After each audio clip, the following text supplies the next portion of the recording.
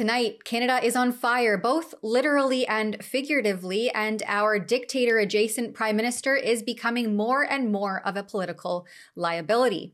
It's Tuesday, August the 22nd, and I'm Tamara Ugolini, guest hosting for you for the Ezra Levant Show. Shame on you, you censorious thug.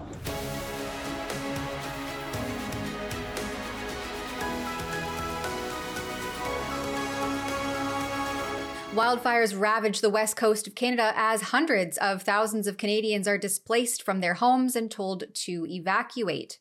A similar tragedy happened in Kelowna, British Columbia in 2003, where roughly 25,000 hectares of land was ravaged. In May of 2016, fire engulfed Fort McMurray in northern Alberta, with nearly 600,000 hectares of land burned over the course of almost a month. It was the most expensive natural disaster in Canadian history.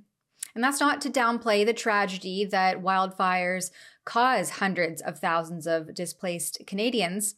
But if we fast track to today in 2023, the Liberal government, coupled with far left eco-radicals, would have you believe that this is the result of the climate crisis, the latest emergency that we should all be afraid, very afraid of, and prepared to acquiesce to.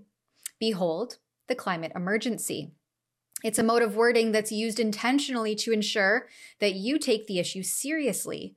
And that seriousness means that the government must force you to act quickly. In demanding this action, which, thanks to the Justin Trudeau Liberals, it means that we must all pay excessive taxes to ensure that the once hidden social costs of carbon emissions become front and center through the carbon tax, creating a ripple effect that acts as a deterrent and a barrier to doing, well, just about anything, including eating and heating your home. See, the luxury of simply being able to afford to put gas in your car to get to and from work or heat your home with reliable fossil fuels, or of course, afford the very groceries that are needed to, or of course, afford groceries that need to be transported across our vast country for stocking, is becoming out of reach for Canadians who emphasize how unbearable the cost of living and the crisis has become in recent years, with viral TikToks and other short clips posted on various social media platforms. They depict the breadth of disparity felt by those just starting out to those who need to feed and clothe their children. And of course, seniors are not exempt from this tax either. The accounts are heartbreaking. So I live in Ontario, and I need someone to tell me the pros and cons of living in America, because at this point, Canada just ain't it. It's just like not it anymore. Like the cost of living, it's too much. The wages are staying the same. I can't afford to move out. I'm 24 and I'm embarrassed that I can't move out. I can't. So what am I supposed to do? Where am I supposed to go? What are the pros and cons of living in America? And everyone's like, oh, Canada's so great, this and that. It's not anymore. Free healthcare. You know how long it takes to see a mental health professional in Canada? A year. Dermatologist? A year. I might as well pay for private healthcare. The wait list is so long. Like, you don't even get the adequate help that you need. So where do we go at this point? Where are we supposed to live? Where can I live in a place where I'm able to enjoy my life as well? Because I'm not enjoying it here. I feel so utterly stuck. I don't know what to do anymore. You go to school, you get a degree, and you're still not guaranteed a job. $60K a year? That used to be like a decent amount of money. Not anymore. So where do we go? What are the pros and cons of living in America? Because I need to get out of here. As Trudeau's policies metaphorically burn Canadians, causing grotesque fallout and devastation in their midst, the one that becomes a clear example of catastrophe is none other than Bill C-18, otherwise known as the Online News Act, which is legislation that has caused social media giant Meta, which owns Facebook and Instagram, to block a wide range of news links on their platforms. It effectively ceases Canadians' ability to access any and all news on their platforms. The Liberals chose to ignore the key concerns around this piece of heavy-handed legislation, like that raised by Google, which includes an extremely broad definition of eligible news businesses, an unprecedented influence of the news by the regulators responsible for enforcing this act, which is the Canadian Radio, Television and Telecommunications Corporation, i.e. the CRTC. And Google even went so far as to say that this act would break Google search for everyone, not just Canadians. They say that the link tax would fundamentally break the way search and the internet as a whole have always worked. Internet oligarch Google was keen on working with the government to get this legislation right, but instead the Liberals repeatedly cut off debate in order to ram through Bill C-18 before the summer break. And while it hasn't been officially enacted yet, it will be any day. Instead of repealing this piece of legislation that was condemned as arbitrary and ambiguously worded, Trudeau shifted blame when he was questioned recently about the inability of Canadians in fire-engulfed regions to access timely and accurate news about the rapidly evolving situation. Local news is so important, and the work that people are doing to share messages and keep people informed with safe, up-to-date information is unbelievably essential to keeping Canadians safe. That's why, and I'm going to make a comment on this, it is so inconceivable that a company like Facebook is choosing to put corporate profits ahead of ensuring that local news organizations can get up-to-date information to Canadians and reach them where Canadians spend a lot of their time, online, on social media, on Facebook. Facebook made billions of dollars in profits over the past years, including off of Canadians. And we recently passed legislation that says, Facebook, if you're going to be sharing news or work done by Canadian journalists or local news, you have to make sure they're compensated for it fairly. Well, instead of making sure that local journalists are fairly paid for keeping Canadians informed on things like wildfires, Facebook is blocking news from its sites. In a larger picture, that's bad for democracy because democracy depends on people being able to trust high-quality journalism of all sorts of different perspectives and points of view. But right now, in an emergency situation, where up-to-date local information is more important than ever, Facebook's putting corporate profits ahead of people's safety, ahead of supporting quality local journalism. This is not the time for that. This is the time for Canadians to continue to pull together and be there for each other. It's time for us to expect more from corporations like Facebook that are making billions of dollars off of Canadians. The ability of Trudeau to remain out of touch to his own failures is pretty amazing, isn't it? Canadians and the public both deserve and need access to credible news. The government's attempt to mandate payment from social media platforms that enable this access actually contradicts basic freedoms and hinders freedom of the press by way of media communications. As it becomes increasingly apparent that the head of the Liberal Party of Canada displays repeated leadership ineptitude, Canadians watch painstakingly in embarrassment at Trudeau's two-faced responses, which came to light most recently when he was questioned about becoming more of a political liability than a capable leader. And just, this is unrelated, but this past weekend I was camping with my family, and there was a vehicle that was a part of our, it was our neighbors basically, and it had a bumper sticker on it with your name and an expletive, which I had to explain to my children. Given that you're trying to do something that has rarely been achieved in Canada in history, a fourth mandate, have you considered the possibility that you have become a liability? Ever since the pandemic, in particular, we've seen an increase in polarization and frustration and anxiety and mental health pressures on a whole lot of people right across the country. Nobody has been unaffected by that. And part of the challenge we have politically is that we are seeing deeper polarizations. But don't write off Canadians just because they choose to wave a nasty flag. Don't write off a neighbor who chooses to put a bumper sticker that unfortunately you then have to explain to your kids. People are hurting out there. And what we've seen every single time there's been an emergency or a challenge this summer is neighbors stepping up to help each other. This is who Canadians are. We are a big, optimistic, diverse country with a diverse range of political views, and it's one of our strengths. Another one of our strengths is how we pull together when times are tough. That's what we did during the pandemic. That's what we do when we work together to invest in early childhood education. That's what we do when we work with municipalities and provinces to build more housing.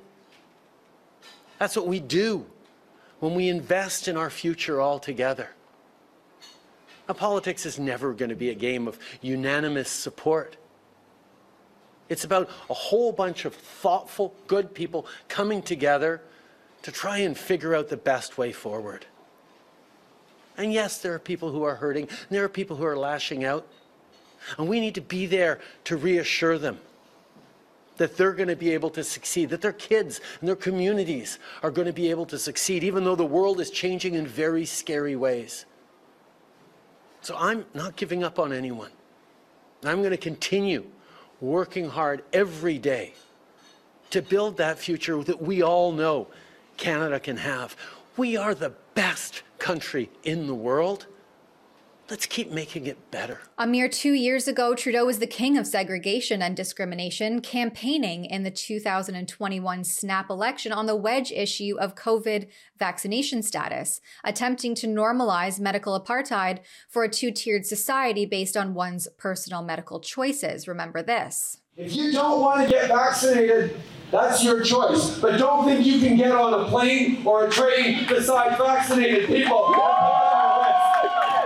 And now is the time for people who are still resistant to getting vaccinated to realize that that choice, which has consequences on putting our kids at risk, which has consequences at having us risk more lockdowns because they haven't chosen to get vaccinated yet, that there will be consequences for those people in not being able to go to a gym or a restaurant, not being able to go to a movie theater, not being able to get on a train or a plane. I want to stand up for the choice of those who are there for their neighbors, not those who are risking us all going into further lockdowns, of slowing our economic recovery. Trying to bring people together is not always compatible with science, with respect for human rights, with the best way to move things forward. I mean, when Erin O'Toole talks about, oh yes, we need to unite people, we need to bring people together, he's talking about defending the rights of people who are anti-vax. That's why we've been unequivocal. If you want to get on a plane or a train in the coming months, you're going to have to be fully vaccinated. So families with their kids don't have to worry that someone is going to put them in danger in the seat next to them or across the aisle. Now, as Canadians grapple with the destruction of the country that they once knew and loved, Chief Segregationist thinks it's all sunny ways. Budgets will balance themselves, don't you know? But Canadians are feeling and reeling from the effects of a blissfully unaware Prime Minister. They're becoming increasingly aware of the socioeconomic and political landscape within the country, and it's hitting them where it hurts, their pocketbooks, in a way that no longer can be evaded or brushed off. As Canada burns, we need cooler heads to prevail. Don't go away. We have a special guest up next.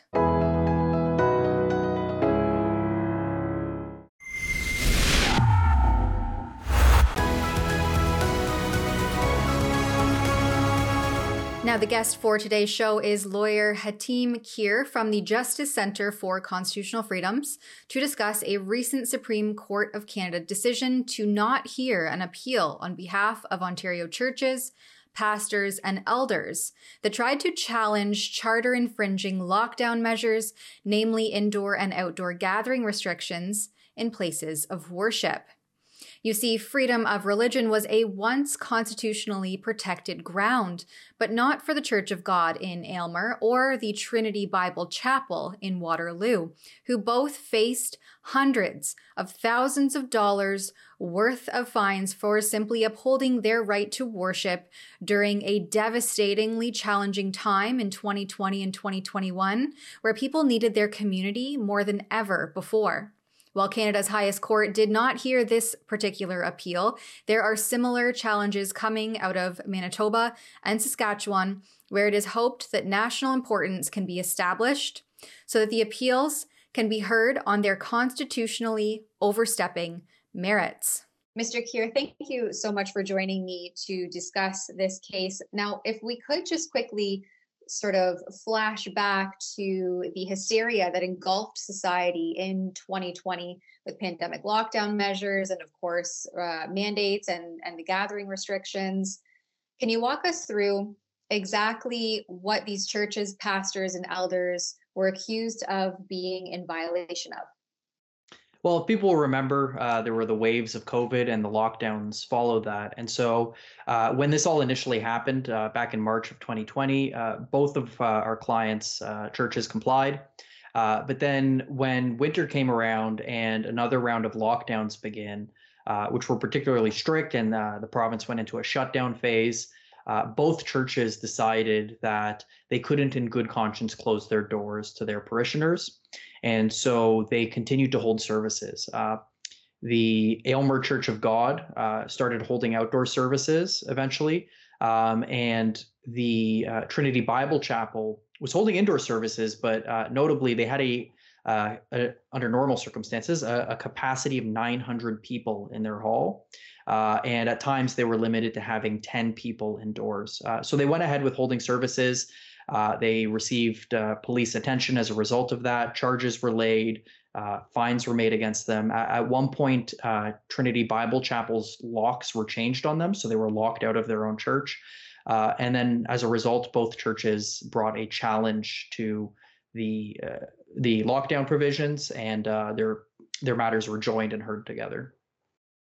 And now here in the Ontario court, so kind of that middle ground of courts, Justice Pomerantz denied the church's challenge and upheld what is being called violations of freedom of conscience and freedom of religion.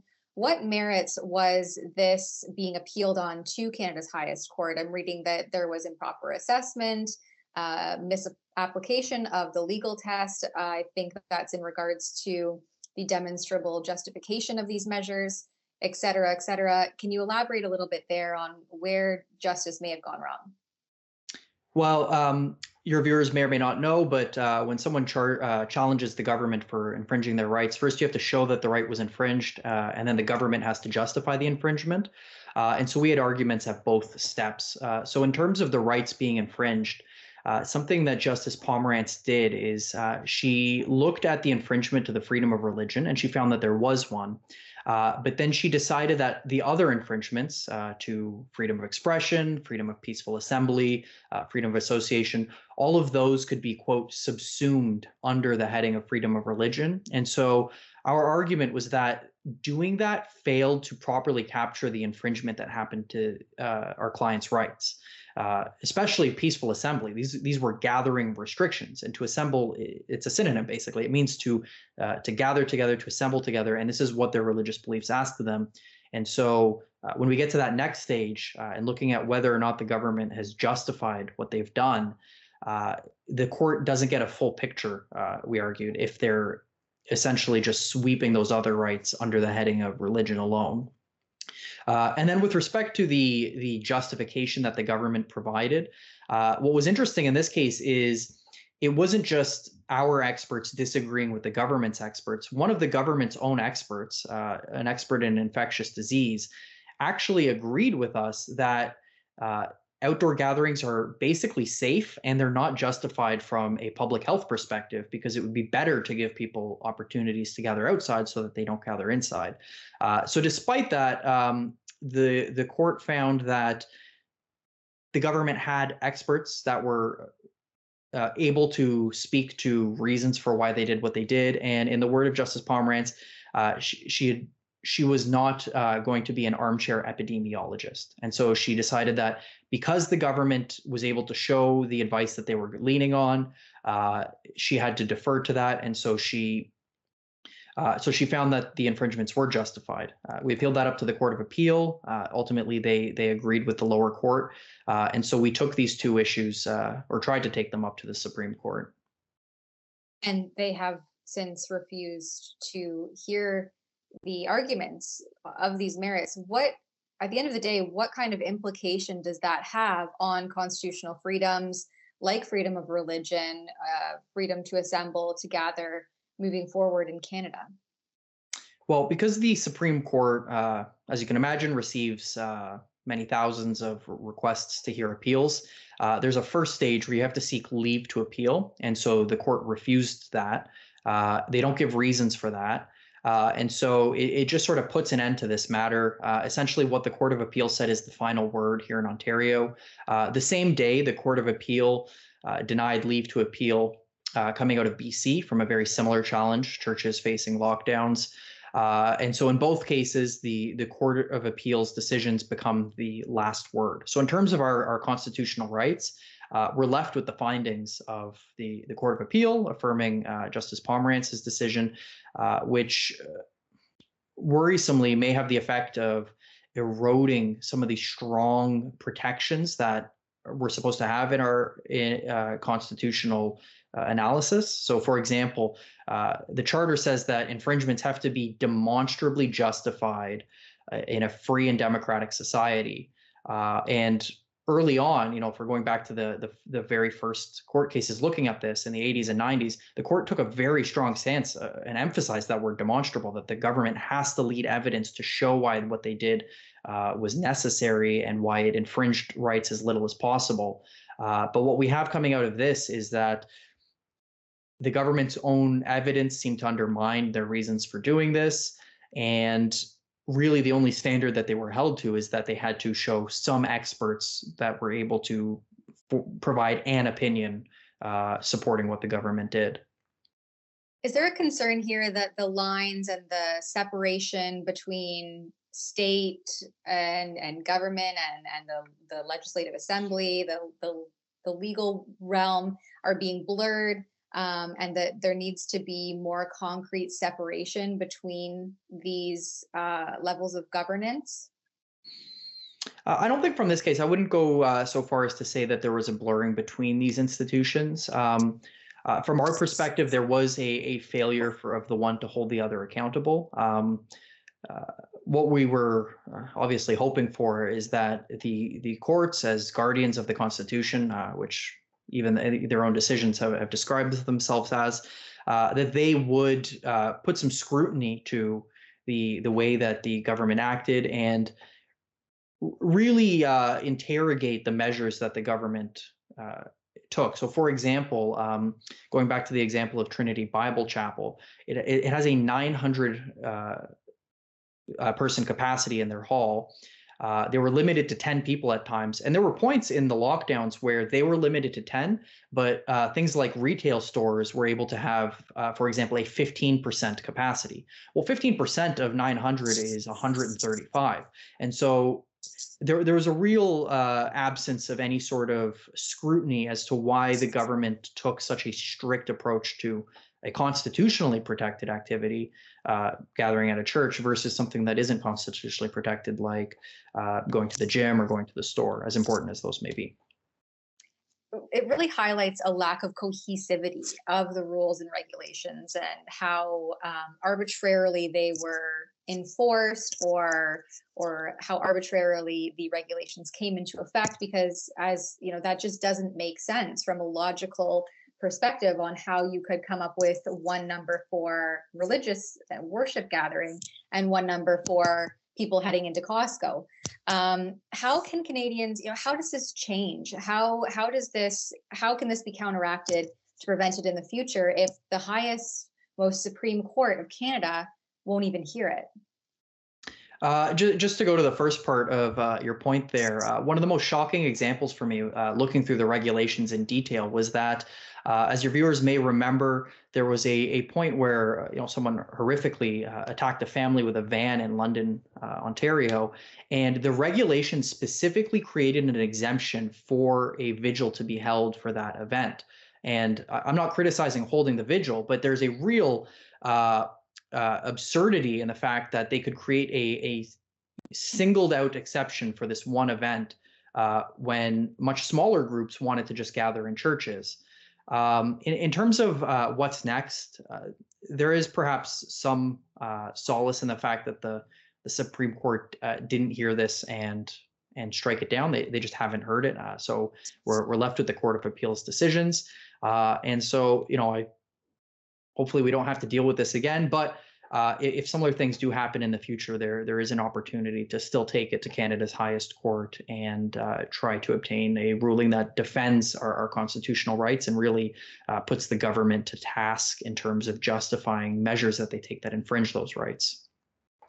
And just on that note, because, I, for lack of a better word, conspiracies abound that this will happen again.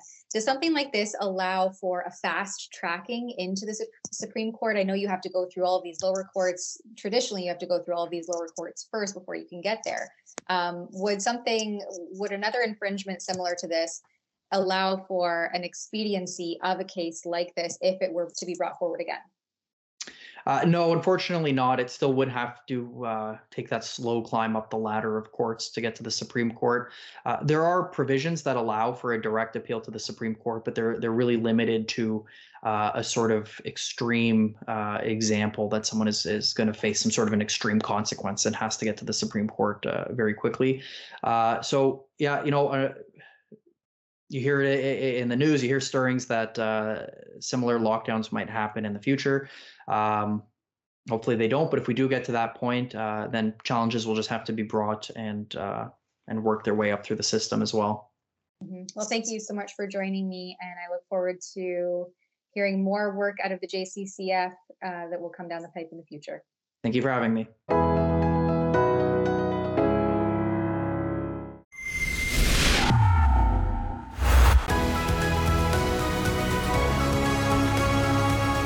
Letters to Ezra are next, and all of these are in relation to the rebel team's recent investigation on the ground reporting in Lahaina, the small Hawaiian island of Maui, where we sent a team of 3 rebels, including Rebel Commander Ezra Levant, and of course, video journalist Lincoln Jay, and our Quebec correspondent Alexa Lavoie, to determine and decipher what was fact and what was fiction.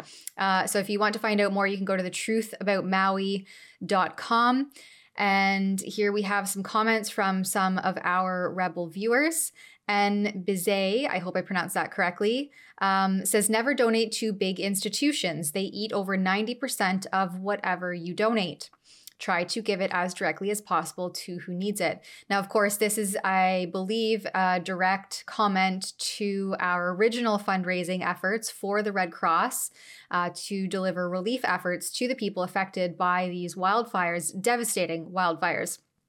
However, once we heard the concerns of our viewers, once we landed on the ground and discovered the localized community-based efforts being exercised by the people on the ground there, we switched gears and opted to instead throw to donation efforts of the people of Lahaina directly, their community-based relief funds.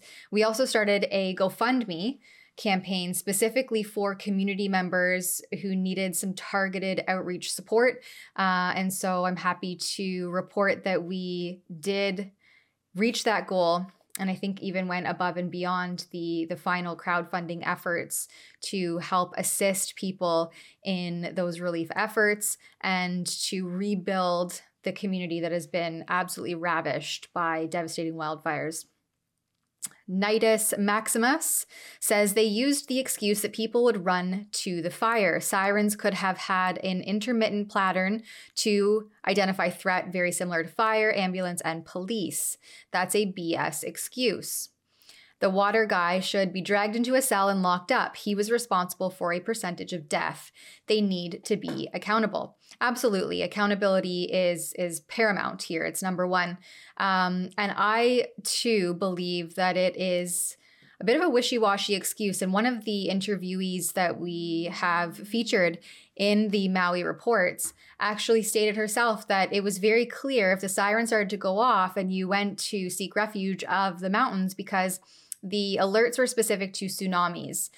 So that would have traditionally been what would have happened if the sirens started going off and the alerts were issued. People would go uphill into the mountains. But you would clearly see that the hills are being ravaged by wildfires. And so why would you run up into the hills to be engulfed by flames? It just doesn't make any sense. People aren't that ignorant to continue to run into a wildfire while the sirens are blaring. I think it would have become pretty evident very early on if the sirens were released and they were sounded, that opting for another direction would be key to survival. I don't think that would have been difficult to decipher and understand. The next comment comes from Nick Kata. The really good thing was President Biden visited Hawaii. God bless him. To that, I say, I suppose, better late than never. That's been a wrap here on the Ezra Levant Show. And another Rebel will see you same time and place tomorrow night. Thanks for joining in.